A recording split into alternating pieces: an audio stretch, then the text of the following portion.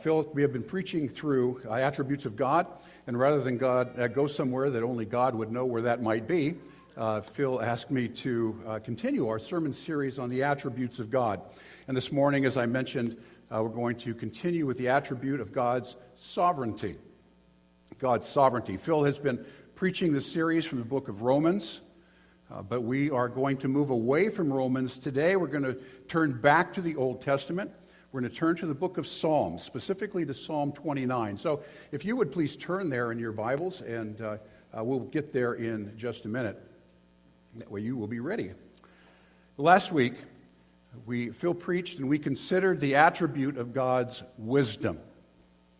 God's wisdom. And our text was Romans 11:33 and 34, where we read, "Oh, the depth of the riches and wisdom and knowledge of God. How unsearchable are his judgments, and how inscrutable his ways. For who has known the mind of the Lord, or who has been his counselor?" Well, verses 35 and 36 pick up on that, and they go on, and it refers to God's sovereignty. And it says, "Or who has given a gift to him that he might be repaid? For from him, and through him, and to him are all things." And Paul tells us how we should respond to an all-wise and sovereign God. To him be glory forever. Amen. The sovereignty, if we're going to define the sovereignty of God, and we are, we would define it as his preeminent or his unsurpassed power and authority over all things in both the heavens and on earth. Now, as we study through the attributes of God, whenever you do, and we do often here, because the attributes of God are God's self-revelation to you and I as to who he is. Absent that, in our finite minds, we would have no idea how to comprehend God. And indeed, even in his attributes, we don't fully, right now, be able to do that. But God has put these things forward to us to say, this is who I am. This is who I am as God. This is who I am as to you as God. And as we walk through all of these, know that all of the attributes of God work completely together in harmony with one another. In other words, it is not one today and another the next. He is not love today and a judge tomorrow. His attributes work together all the time in perfect harmony. So we're going to put that together for just a minute, because God's sovereignty then is the natural outpouring of his attributes of his omniscience. He knows all. His omnipresence, he is everywhere at all times, and his omnipotence, and the fact that he is all-powerful. We put those three things together, and we find God's sovereignty over all things in the heavens and the earth. The fact that God's sovereign, and that he is in himself wisdom, as we saw last week, should come to us very closely, because it assures us that the Lord that we worship has a plan and a purpose for all things, a plan and a purpose for the spiritual realm, for the earthly realm, and therefore in your life. And it assures us that this plan and purpose will be accomplished. We read in Job 42:2, "No purpose of his can be thwarted." That's a great word, thwarted. When's the last time you used the word thwarted? Look it up. Well, regardless of the version of the Bible you may be using this morning, and I'll be using the ESV, English Standard Version, the terms sovereign and sovereignty are used really only a handful of times, and yet God is evident throughout Scripture, and it is a major premise of the doctrine of God, his sovereignty over all things. From his plan and execution of creation in Genesis to the final establishment of the eternal kingdom of God in Revelation, as we just read in Romans 11:36, all of these are from him and through him and to him. The sovereignty of God is this great big theological concept, to be sure. Some of the attributes of God we can sort of understand, at least in a finite way. Sovereignty of God, we can understand what it means, but it is very deep in its in its totality and what it really means. So to the point, it's difficult sometimes to wrap our minds around it. And that's not a bad thing. If we, with our finite minds, could fully understand God or fully explain God, he wouldn't be God, would he? Certainly his ways wouldn't be wise, they wouldn't be deep and unsearchable and inscrutable if we could do that. So thank you, Lord, for that. That said, because it can be, in fact it is, I think, I know it is in my life, a difficult thing to fully understand, although we believe it to be true, we can have the tendency to just pass it off as some concept and leave it to the pastors and theologians through the rest. And I would, friends, we must not allow this glorious attribute of God to be only that. We must apply this truth not only to our minds but to our hearts. One writer put it, if we do the former without the latter, in other words, if we accept God's sovereignty in our minds but we don't embrace it in our hearts, we might know that sovereignty is sweet, but will never taste its sweetness. And it is sweet when we embrace the fact that, yes, God sovereignly created the universe and all things. His sovereignty may best be evidenced by his loving concern and his providential care over our lives every day. The fact that he is our sovereign Lord, Savior, and good shepherd. Ephesians 1, if you know Jesus Christ as you sit here this morning or you're listening, Ephesians 1 tells us that God chose you before the foundation of the world. And Psalm 139 tells you that God knows when you rise up and when you sit down. He knows your every word before you speak it. He knows your every thought before you think it.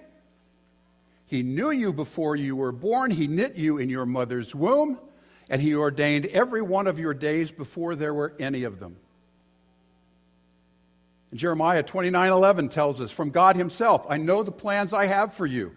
Plans for welfare, not for evil, to give you a future and a hope. And John 10:28 promises that having eternal life in Jesus Christ, you will never perish, that no one can snatch you out of his hand. So in putting all of these things together, Romans 8:28 promises that in the power of his sovereignty, born out of his steadfast love for you, on the calmest of days or in the deepest and darkest days of the storms of your life, all are in God's sovereign control. Therefore, all things work for good to those who love God and are called according to his purpose.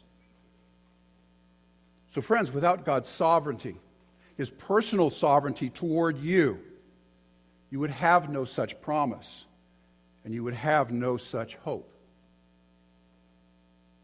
Now, I don't know if that was an introduction or a conclusion, maybe both, but that is what Psalm 29 was asking you to consider this morning as we walk through that. I was hoping that we might have some type of storm today. Originally, we were supposed to get a little rain anyway, not just because we're in a drought, but because it would be most fitting when we turn to the text. In Psalm 29, Charles Spurgeon maintained that certain psalms should be read on certain and special occasions. The 8th Psalm speaks of the moon and the stars and should be read by moonlight. The 19th Psalm speaks of the power of the sun and should be read maybe at sunrise. And the 29th Psalm, which speaks of the storm, according to Spurgeon, can be best rehearsed beneath the black wing of tempest, by the glare of the lightning, or amid that dubious dusk which heralds the war of elements. So, imagine a really stormy day, and join with me now in reading our text, which is Psalm 29. This is the word of our Lord, and it is a psalm of David. Ascribe to the Lord, O heavenly beings. Ascribe to the Lord glory and strength. Ascribe to the Lord the glory due his name. Worship the Lord in the splendor of holiness. The voice of the Lord is over the waters. The God of glory thunders. The Lord over many waters. The voice of the Lord is powerful. The voice of the Lord is full of majesty. The voice of the Lord breaks the cedars. The Lord breaks the cedars of Lebanon. He makes Lebanon to skip like a calf and Sirion like a young wild ox. The voice of the Lord flashes forth flames of fire. The voice of the Lord shakes the wilderness. The Lord shakes the wilderness of Kadesh. The voice of the Lord makes the deer give birth and strips the forests bare. And in his temple all cry glory. The Lord sits enthroned over the flood. The Lord sits enthroned as king forever. May the Lord give strength to his people. May the Lord bless his people with peace. Join me in prayer. Dear Heavenly Father, we thank you for these words. We thank you for what you are about to teach us this morning about who you are. We pray, dear Lord, that you will bless that time, that you would illuminate our time together. You illuminate the Scripture, that you will make it real to us. And we thank you, Lord, that you have given us the truth of your word. Otherwise, we would not know who you are, and we would not know who we are, and therefore would not know of our need for a Savior. So we give our time to you, Lord. In Jesus' name we pray. Amen. I might encourage you to keep your Bibles open. If you do, we're going to do this exegetically, one verse after another. As we just read this, and this is a familiar psalm, I'm sure to most of you, there's a great deal of symbolism here. And within that symbolism is the message God wants you to hear this morning. So we're going to walk through each one of these, and we're going to cover those things. So please, just keep that open. I think it'll behoove you. And just allow us to see what the Lord has for us.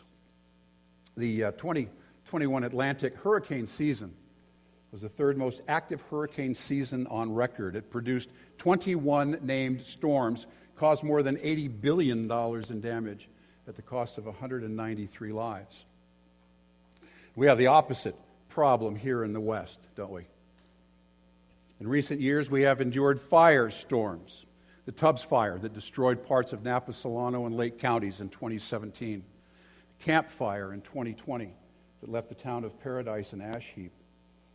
Of course, last year's Caldor Fire that affected us directly, that burned more than 221,000 acres, literally in our own backyard, and destroying 2/3 of the town of Grizzly Flats. It cost more than $269 million to fight, not including property damage. And as we speak, there are 7 wildfires burning out of control right now in New Mexico. These statistics and our own experience tell us that these storms and other so-called natural disasters around the world are on the rise. At least I believe they are, in number, in size, and intensity. And although this is not our subject this morning, I believe that we can expect them to continue to increase as the return of our sovereign Lord draws ever nearer. So we need to be prepared. There are few things that provoke more fear and anxiety than the raw power and strength of a storm that, when unleashed, has the potential to bring with it mass destruction and devastating loss of both property and life. And with that storm comes the frightening and humbling reality that in our human frailty, we have absolutely no control over it. We are powerless to stop it, and we are at its mercy. There are times when there is simply no way to outrun the storm, to stay above the flood, to escape the intensity of the earthquake, or to quench the parched ground during drought. We euphemistically call these natural disasters the force of nature, as if the storm proceeds under its own power. But Psalm 29 paints a very different picture of that to us.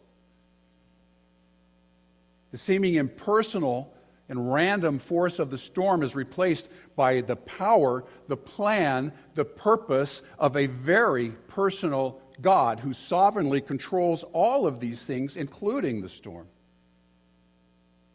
Romans 1:20 reminds us that his invisible attributes, namely his eternal power and his divine nature, have been clearly perceived since the creation of the world and the things that he has made.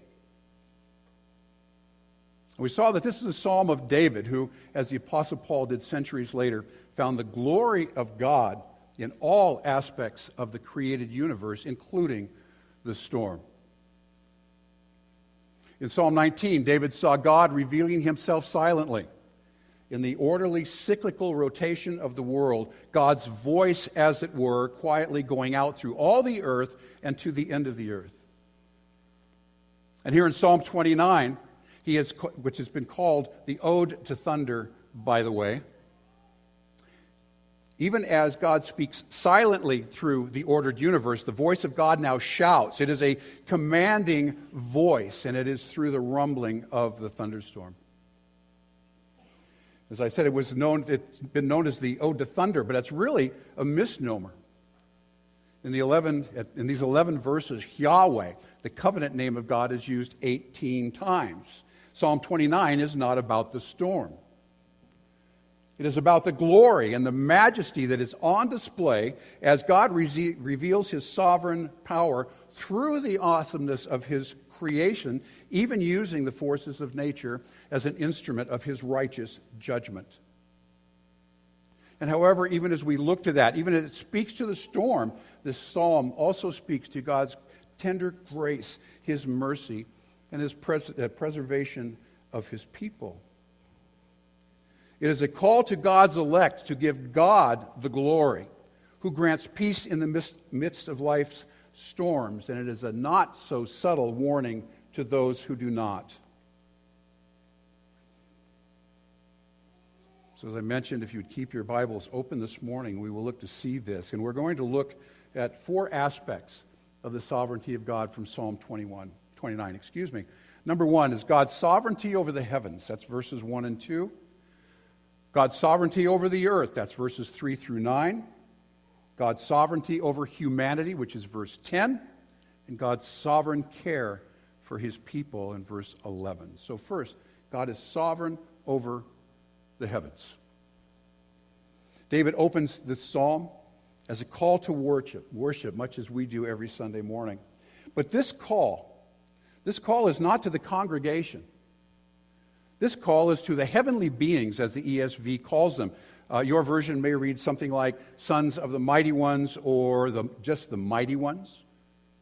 But the Hebrew literally means sons of God. And here and elsewhere in Scripture, it will refer to heavenly or angelic beings.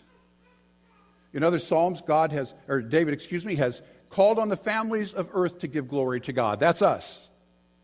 But here he is calling on the angelic host. And he calls them to ascribe to God what is due him.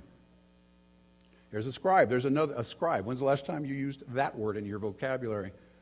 To ascribe is to acknowledge or testify to someone or something. And here it is to testify to and to declare what rightfully belongs to God, what is rightfully due him from us, to acknowledge his superiority over all things, and to acknowledge his holiness. Now, David calls on the angels to praise God, to ascribe these things to God, not once but 3 times, twice in verse 1 and once in verse 2. And you know well that to have something repeated in Scripture 2 and particularly 3 times is to give it a very special emphasis, that is to demand our attention. And that is what David is doing here. And he also uses a literary advice, and it's found throughout the Psalms and throughout the Proverbs. It's called climactic step parallelism. And no, this isn't a seminary class. But as you read through this, you're going to want to see this. I hope you will look for it. Climactic parallelism is what happens when, and it's a poetic thing, when one takes a word, a line, or a phrase and repeats it in the next line or phrase, but uses different descriptive words to build on the thought and to bring it to a climax. It is to encourage us in what is being said. And here the main theme in Psalm 29 is to give God his due, to give God all the glory. And the Hebrew word for glory here is kabod, referring to his splendor, the supremacy and sovereignty of a king. And that glory belongs to God and to God alone, who is our King of kings and our Lord of lords. So look for that as we turn to verse 1. And David first calls on them to ascribe God's glory, which we looked at, and then glory and strength. Glory and strength. Strength refers to God's unhindered ability to bring about his purposes that nothing can stop the determined will of the Lord. God himself said in Isaiah 45, I am God, there is no other. My counsel shall stand. I will accomplish all my purpose. I have spoken, and I will bring it to pass. I have purposed, and I will do it. Then building on this idea of God's glory and then his strength, David climaxes the angelic call to ascribe to the Lord glory due his name.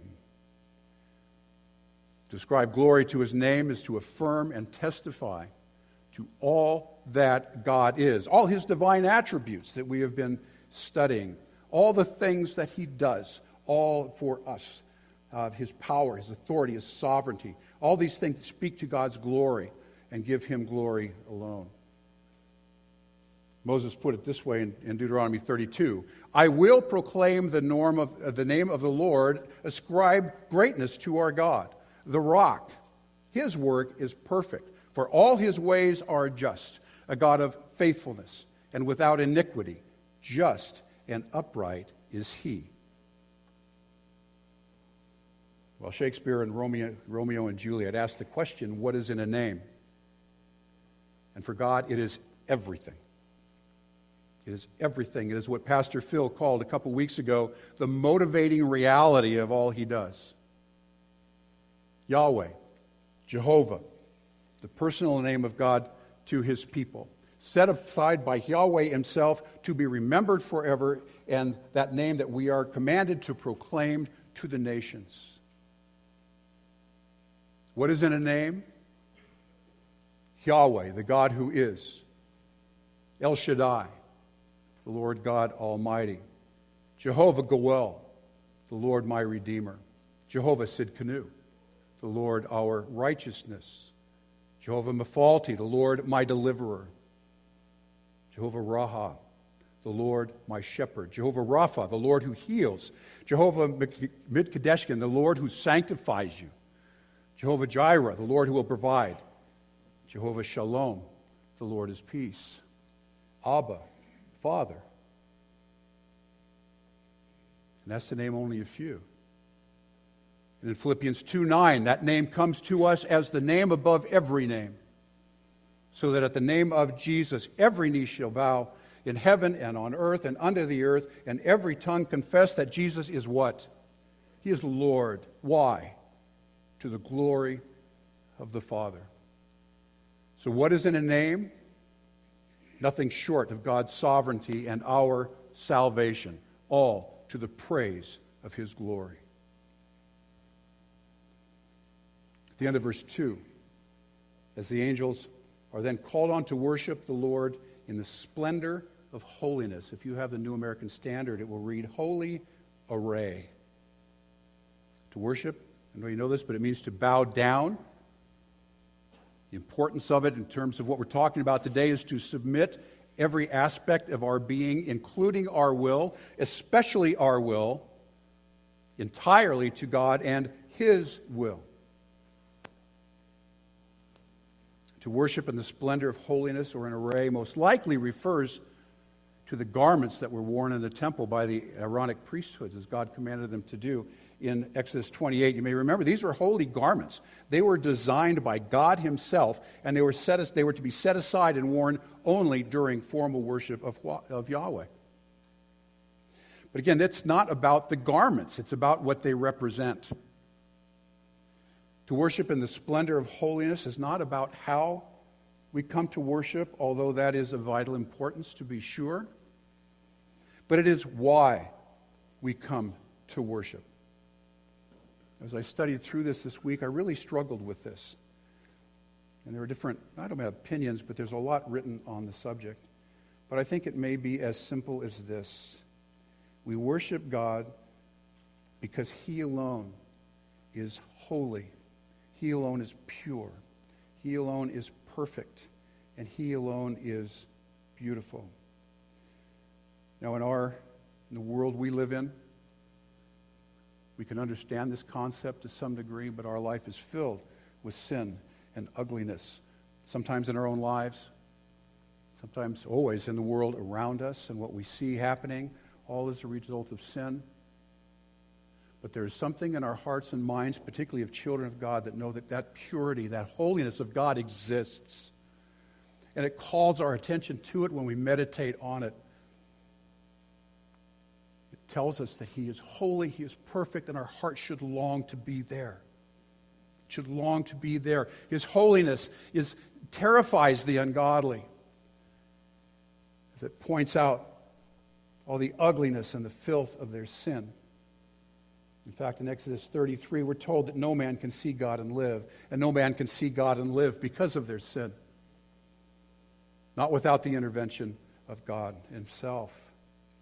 At the same time, it's the holiness, it's His purity that we should long for, that our hearts somehow understand in Jesus Christ and through the Holy Spirit, that causes the faithful to bow down in and praise Him in the knowledge that in Jesus Christ He has granted us that holiness.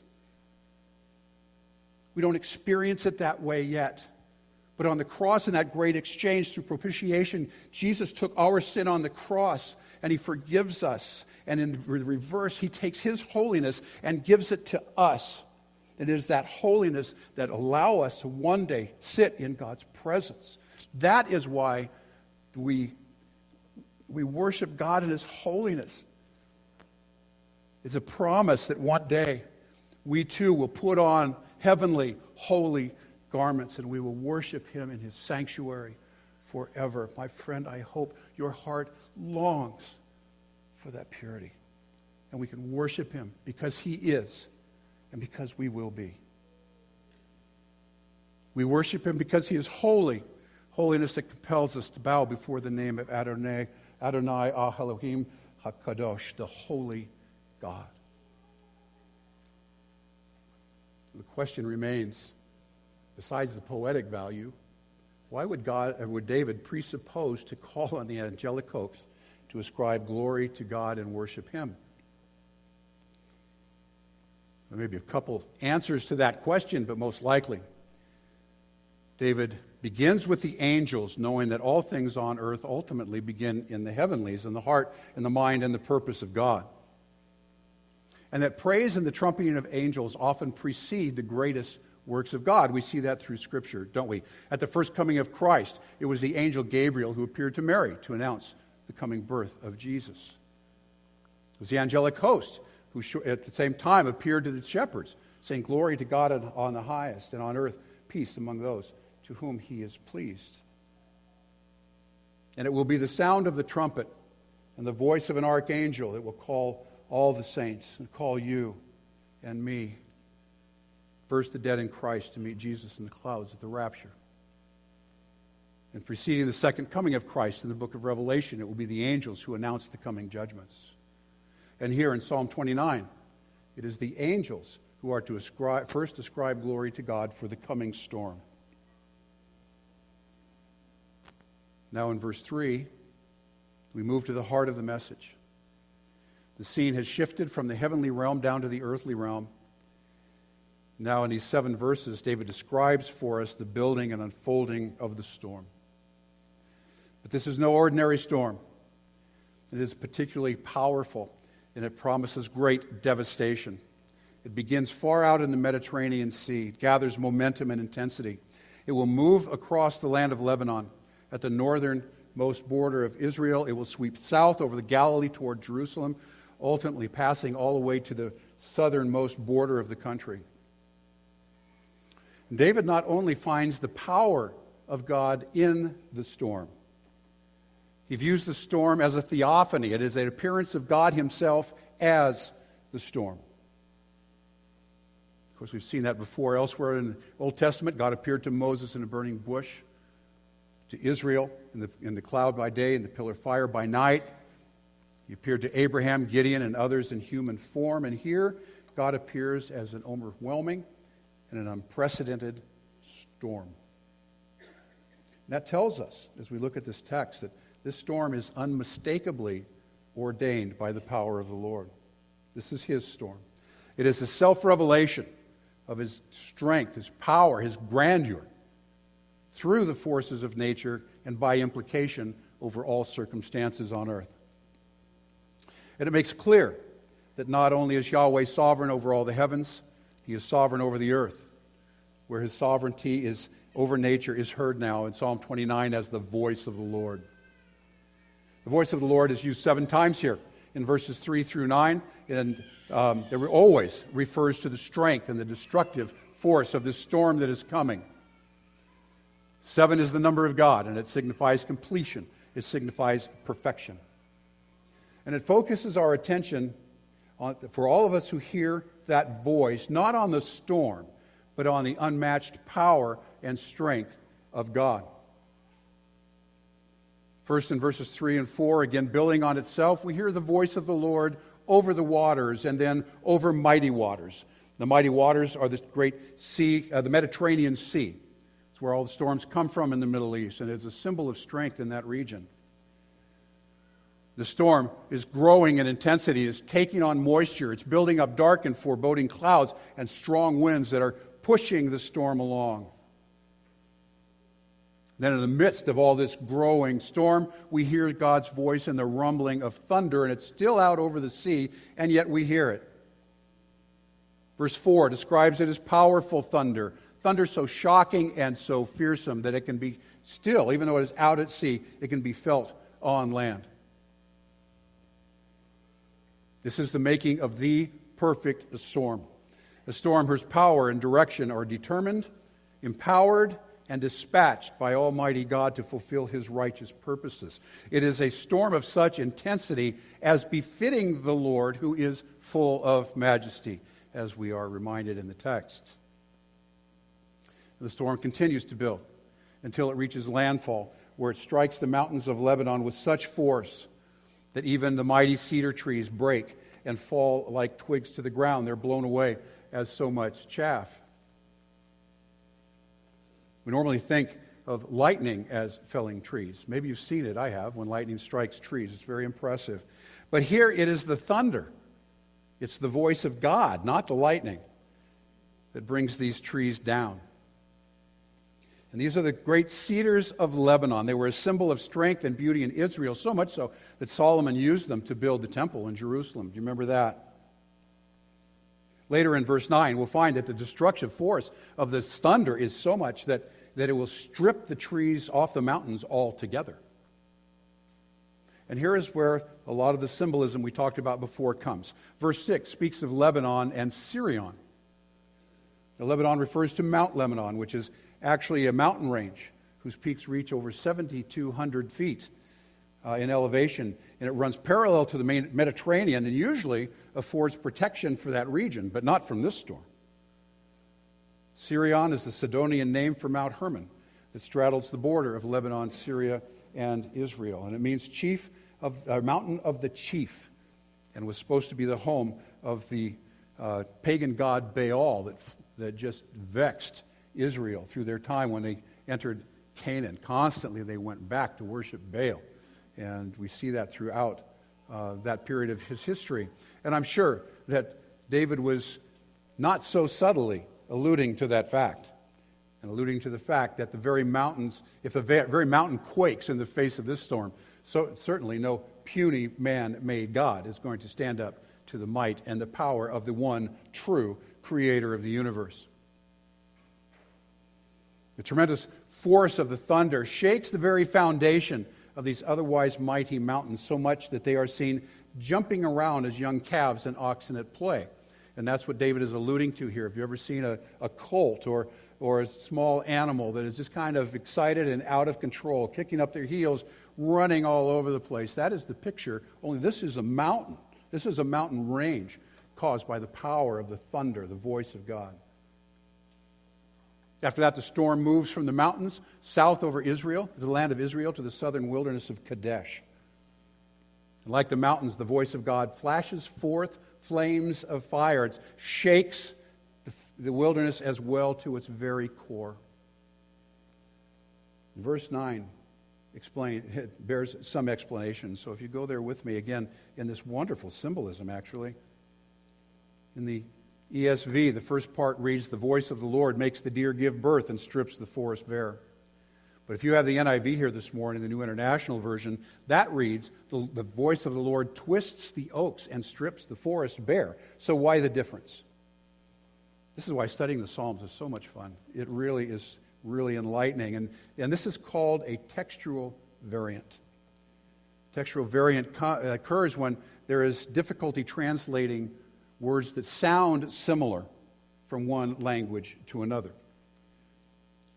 So although the NIV renders it seems to render it more consistent with the context, the ESV version is actually found in the older manuscripts, and therefore is probably the one that is more correct. So making the point is making the deer give birth simply means that the power of the thunder frightens the deer into giving birth prematurely. So as we put all this together and its meaning and what David is intending in this psalm and the Holy Spirit wants us to know is, in other words, God is sovereign over all creation, not just the weather, not just the land, but over all living creatures. And then at the end of verse 9, the scene, which began in the heavenlies, moves to earth, where all the saints on earth, all the saints in his temple, echo the anthem of the angels, all in unison in one voice, as they ascribe to God the one word that encompasses his greatness. And in his temple, all cry glory. All cry glory. When we hear the voice of the Lord in these passages, I hope it takes you back to Genesis and the fact where we are told repeatedly that God created the universe simply by speaking it into existence. In Hebrews 1:3, we're told that God, who upholds the universe, upholds it by the power of his word. And we hear here in the voice of the Lord his overpowering and controlling of all the natural forces on earth. And here is a question, and it is a metaphorical one to be sure.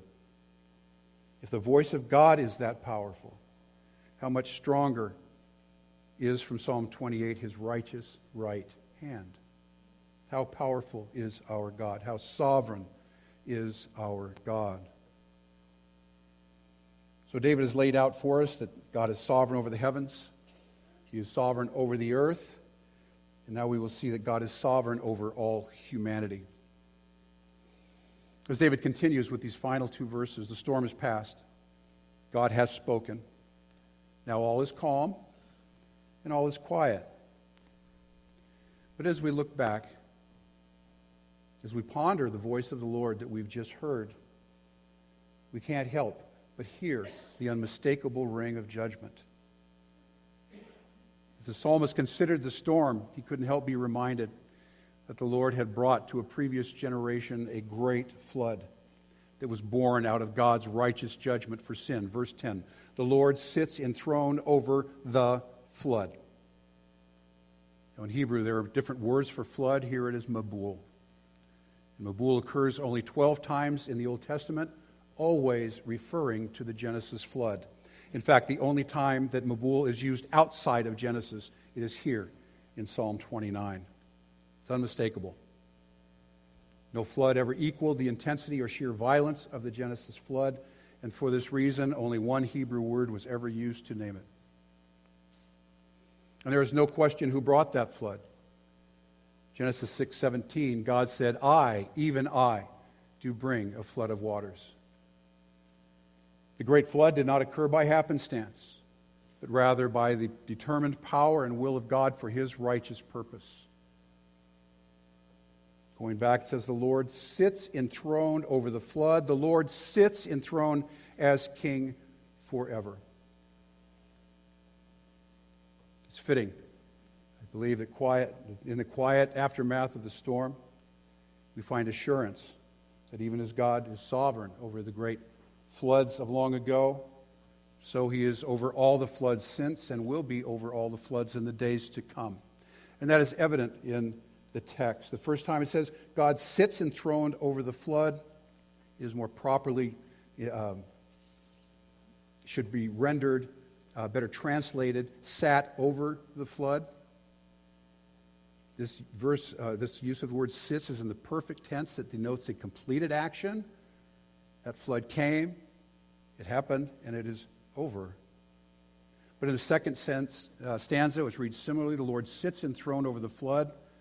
This one is in the imperfect tense. It is incomplete and therefore ongoing action. So what that tells us from the language is as the Lord sat on his throne as king over that great flood, so he sits on the throne now and to be ruling over all floods during all times as king forever.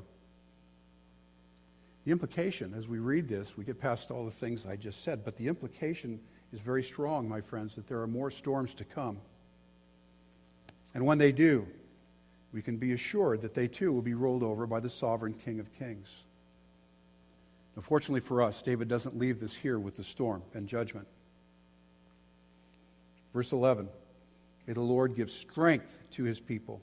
May the Lord bless his people with peace. And the verbs here in the original Hebrew make it clear that this is a prayer, and it is saying the Lord will give strength to his people. The Lord will bless his people with peace. Genesis 6 tells us about that great flood. How shortly after creation, as man multiplied on the earth, the wickedness of man was great on the earth, that every intention of his heart was evil continually. And so God, for his righteous judgment, purposed to send this great flood to wipe out evil man from the face of the earth. You know the story. Against the backdrop of all of this evil, there was one righteous man, Noah.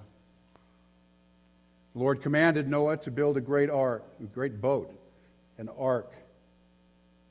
God himself provided the dimensions and the instructions to build the ark by which he would deliver Noah and his small family from the coming judgment and in so doing save all mankind. And it is all God's doing. God personally shut Noah and his family into that ark, and he protected them and preserved them for 40 days. And then at just the right time, God commanded the flood to cease, caused the waters to recede, and he placed Noah and his family safely on dry ground, and with the rainbow, promised never to destroy the earth again by a flood. I love the way the King James Version puts it. It's a wonderful song. It comes from Genesis 6:8, and Noah found grace in the eyes of the Lord. That witness of Noah and God's promise of that rainbow come forward to us as a promise and assurance that God is there. He is there through the storm, and through it all, he grants us his blessing, his peace, and assurance of preservation, his assurance of salvation. And with that, pastor and author Warren Wiersbe summed up Psalm 29, these verses in particular, with this. David rejoiced that the God who created the universe was also in control of the forces of nature, and that there is nothing to fear.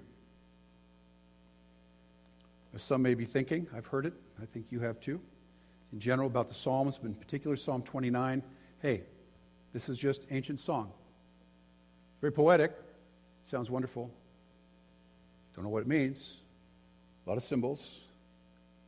And besides that, it's in the Old Testament. It has little to do with me. Love to read it, but I have no idea what I'm supposed to do with it. And my guess is some here, even today, may look at the Psalms in just that way. However, if we look at Psalm 29, all the Psalms, really, for what they are holy, songs and hymns, though they may be. They are Holy Spirit-inspired Scripture. They are Holy Spirit-inspired worship, and therefore this is the Word of God to His people. This is the Word of God to you and me. And when we take it that way, we will find connection with the saints of old, our spiritual ancestors, if you will. We will find meaning and inspiration and instruction from the Holy Spirit, and with that we will find application for our lives now in the 21st century. In short, we will find both beauty and relevance in every single psalm. So we want to understand that this idea of the voice of God is not just an Old Testament concept. Far from it. It's not just David's poetry to point to God's sovereignty. It continues well into the New Testament. In Psalm 29 and elsewhere in the Old Testament, the voice of God, we witnessed his sovereignty, his power, and his strength. And we will see that in the New Testament too. We hear the voice of God in Luke 3 at the baptism of Jesus Christ. When a voice came from heaven saying, audible voice from heaven, it came saying, "You are my beloved Son, with you I am well pleased." That was the sovereign voice of God. And again in Luke 9, at the transfiguration of Christ, and a voice came out of the cloud saying, "This is my Son, my chosen one. Listen to him." Listen to Jesus. Why?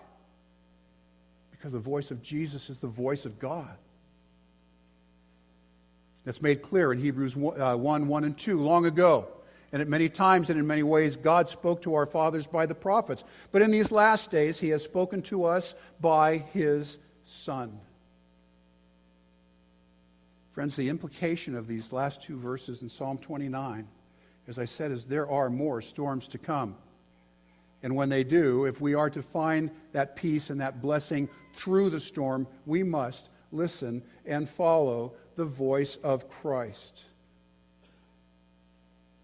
The familiar words, Hebrews 12:1 calls on each one of us to run with endurance the race that is set before us, looking to Jesus, the author and perfecter of our faith. And what that means is when we are to look upon Jesus with a focus that is so intent that nothing else comes into our view, not even peripheral vision, nothing distracts us, nothing determines us or deters us. It puts all of our trust in Christ as our sovereign Lord and as our sovereign shepherd. This verse, and I've said it from pulpit before, always reminds me of the little song we sang in Sunday school. And it's so apt in this situation. My Lord knows the way through the wilderness. My Lord knows the way through the storm. All I have to do is what? Follow. All I have to do is follow. We read in Psalm 29:3 that the voice of the Lord is over the waters. You remember in Mark 4, Jesus was in a boat with his disciples when another great storm, a windstorm this time, struck. Waves are breaking over the boat, threatening to capsize it. But Jesus was sleeping in the back.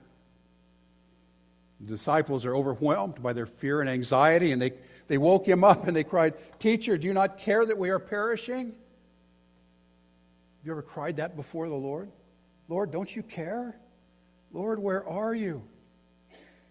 Jesus was there, and he woke, and he rebuked the wind and said to the sea, "Peace, be still." And the wind ceased, and there was great calm. And these disciples that have been following Jesus still said, "Who can this be that even the wind and the sea obey him?" Friends, in the midst of the storm, we put all this together, we put Scripture together, we know that the voice that brings the storm is the same voice that will calm the seas. Remember the promise of Isaiah 41:10, "Fear not, for I am with you. Be not dismayed, for I am your God. I will strengthen you. I will help you. I will uphold you with my righteous right hand." Now, we can go on like this all day, but it's Mother's Day, so we won't. But we do need to consider one more thing about the voice of Jesus Christ, or in Jesus Christ. It is from the voice of Jesus that we find forgiveness. Luke 24, Jesus said to them, "Thus it is written, that the Christ should suffer and on the third day rise from the dead, and that repentance and forgiveness of sins should be proclaimed in his name to the nations." And where we found judgment in the voice of the Lord, we also find salvation and assurance in the voice of Jesus, our good shepherd. "My sheep hear my voice, and I know them, and they follow me. I will give them eternal life, and they will never perish, and no one will snatch them out of my hand." And we hear the voice of Jesus Christ, his power over sin and death, with the promise of resurrection. John 11, when Jesus had said these things, he cried out in a loud voice, "Lazarus, come out." And the man who had died came out, his hands and his feet bound with linen strips, and his face covered with a cloth. And Jesus said to them, "Unbind him and let him go." David may well have, when he wrote this psalm, had been watching the approach of an actual storm, very probably, I would think. We don't have a storm here this morning. But for you and I, you and me, the storm stands as a metaphor of any and all storms of life that we all experience in this life, this side of eternity.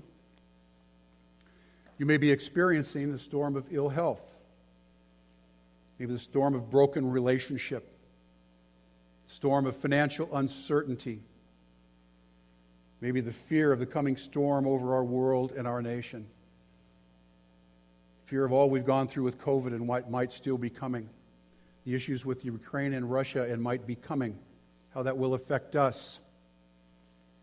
You may be in the storm of spiritual doubt and confusion, struggling in your faith, struggling with finding answers. Whatever your storm is today, the question to you is, whose voice are you listening to in that storm? Is it your own voice that you're listening to? Are you trying to talk your way out of the storm? Question, my friends, how much bailing would the disciples have had to do with their hands before that boat sunk, before they turned to Jesus Christ and said, Lord, save us? Are you listening to and following the voice and wisdom of man? Another question, how is that working for you so far? As we've seen today, it is only the voice of God, the sovereign voice of God, that will bring you lasting peace and comfort through whatever storm you experience in your life. However, here's a caveat. Look at the last verse of Psalm 29. Who receives the strength? Who receives the blessing? Who receives the peace? Who receives that assurance and the preservation? It is only His people. Asking a lot of questions. So here's the question to you today, and we'll close with this. If you know Christ today, if you are experiencing any of these storms of life, we've only mentioned a couple. There are many, various intensities to be sure. But the call of Psalm 29 to you this morning is to meditate on this psalm, knowing what you know now about the power and sovereignty of God. Other scriptures as well, there are many. God's sovereignty over the storm, over man's problems, over your problems, are everywhere in Scripture. This psalm was written for you. You'll find God in the storm because it is His storm. In the storm of Psalm 46, what does God say? Be still and know that I am God. I will be exalted in the earth. Rest in knowing that He is sovereign over all the affairs of life, including yours. Even the trials and tribulations that we all as believers experience. Take heart from the words of Apostle Paul in 2 Corinthians 4. And this has been so near and dear to my heart, lately in particular, but as we look at the ministries that Sue and I are involved in with those with special needs and the difficulties that come with that around the world. And Paul tells us, for this light and momentary affliction, it doesn't look that way, does it? Doesn't feel light and momentary.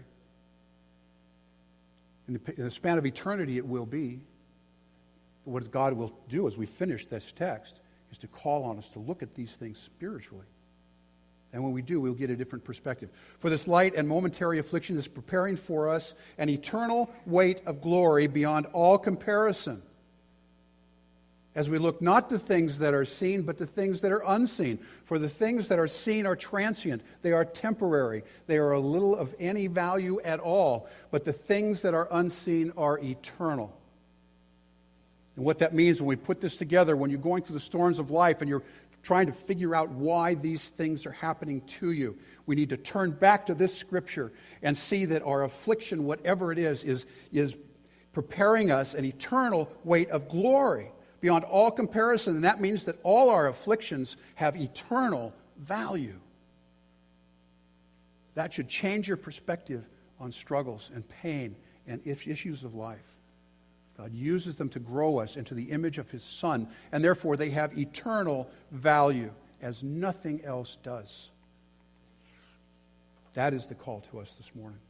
If you know Jesus Christ. If you do not, If you do not know Jesus Christ here this morning, you must be afraid of the storm. There are no such promises for you. For you, the voice of the Lord is a warning. It is a warning that if a storm is not already here, it is coming, and it is a storm of judgment. It is a judgment because of your sin. Sin in any form is active rebellion against that holy God, that holy and pure God we talked about, and sovereign God at that. But you are in need of a Savior, or that storm will, in time and for all time, sweep you away, just as it did all those evil men and women at the time of the great flood, who were swept away because of their sin. But here's the good news. The good news within God's sovereignty and all the other attributes, His love, His compassion, His justice, His righteousness. Like the ark that saved Noah and his family, God has provided for you salvation through His Son, Jesus Christ, if only you will heed His voice. When He says in John 14:6, I am the way, I am the truth, I am the life. No one comes to the Father except through me. So friends, if you don't know Jesus Christ this morning, the call to you is to confess your sin. Confess your sin before God. Acknowledge Him as Almighty God. Acknowledge Jesus Christ as the Son of God, who is the only one that has the power to forgive you your sins and grant you that holiness we talked about in the beginning, that one day will allow you to enter the presence of God forever, for all eternity. The very first words of recorded words of Jesus' public ministry are in Matthew 4:17. And they are very simply, repent, for the kingdom of heaven is at hand. If you hear His voice this morning, listen to Him. Listen to Him. Hebrews 4:7. He, meaning God, appoints a certain day, called today, saying through David so long afterward, in the words already quoted, today, if you hear His voice, do not harden your hearts. Friends, if you want to know more, we always have an elder here and a member of our women's care team here, and they would be glad to talk to you about such things. So let's close with this last voice of the Lord, because as we consider the storm, there is a storm that we all live through in the world, and we will this side of eternity. It is the storm of sin and death that pervades everything that we do. It is where we live in. It is why our heart longs for the purity of Christ. And the day is coming, my friends, ultimately, that the Lord will cause this storm to cease, and all will be well. This is the way it's put in Revelation 21. And I heard the voice of the Lord from the throne, saying, behold, the dwelling place of God is with man. That should thrill your heart. He will dwell with them, and they will be His people. And God Himself will be with them as their God. He will wipe away every tear from their eyes, and death shall be no more.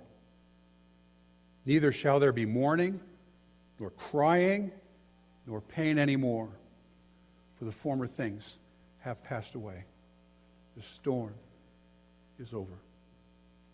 Pray with me. Dear Heavenly Father, we do come before you this morning.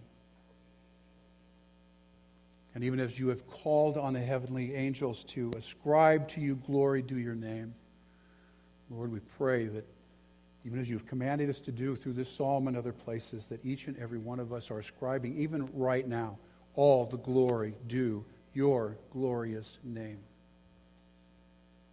And Lord, there is no question that there are those here who know about you, and they know about your sovereignty, but they don't know you. They are not partaking in it in that sense. Lord, you are a sovereign, righteous judge. And Lord, the storm will come for them, the storm of judgment. But it is our prayer, Lord, this morning, that if for those that are experiencing it here, or those listening to this at another time, Lord, you will just open their hearts and minds to your love, to your glory, to your grace and your mercy, and that you would turn their hearts to you in salvation, that they too will enjoy the holiness of God one day for all eternity. And Lord, for those here in the storm, I'm sure there are many, Lord, grant us your peace not just the end of the storm. Teach us what you need us to know. Grow us in the way we need to grow. But preserve us through it, Lord, as you have promised to do, because you are a great God who loves us and is concerned for us. We look forward to that day, Lord, when in what's called a beatific vision, we will come in your presence and we will see your purity and your holiness for all you are. And Lord, by your grace, we can share in that now. And Lord, we do pray for that. Thank you for your word. Be with Pastor Phil and his family today, Lord. We pray that he will be blessed. It'll be a great day for them as well. And be with us as we go and celebrate our moms, Lord. May we honor them well as you expect us to, in respect and honor for the mothers that you've given to us. So we give you all of these things to you and for your glory. In Jesus' name, amen.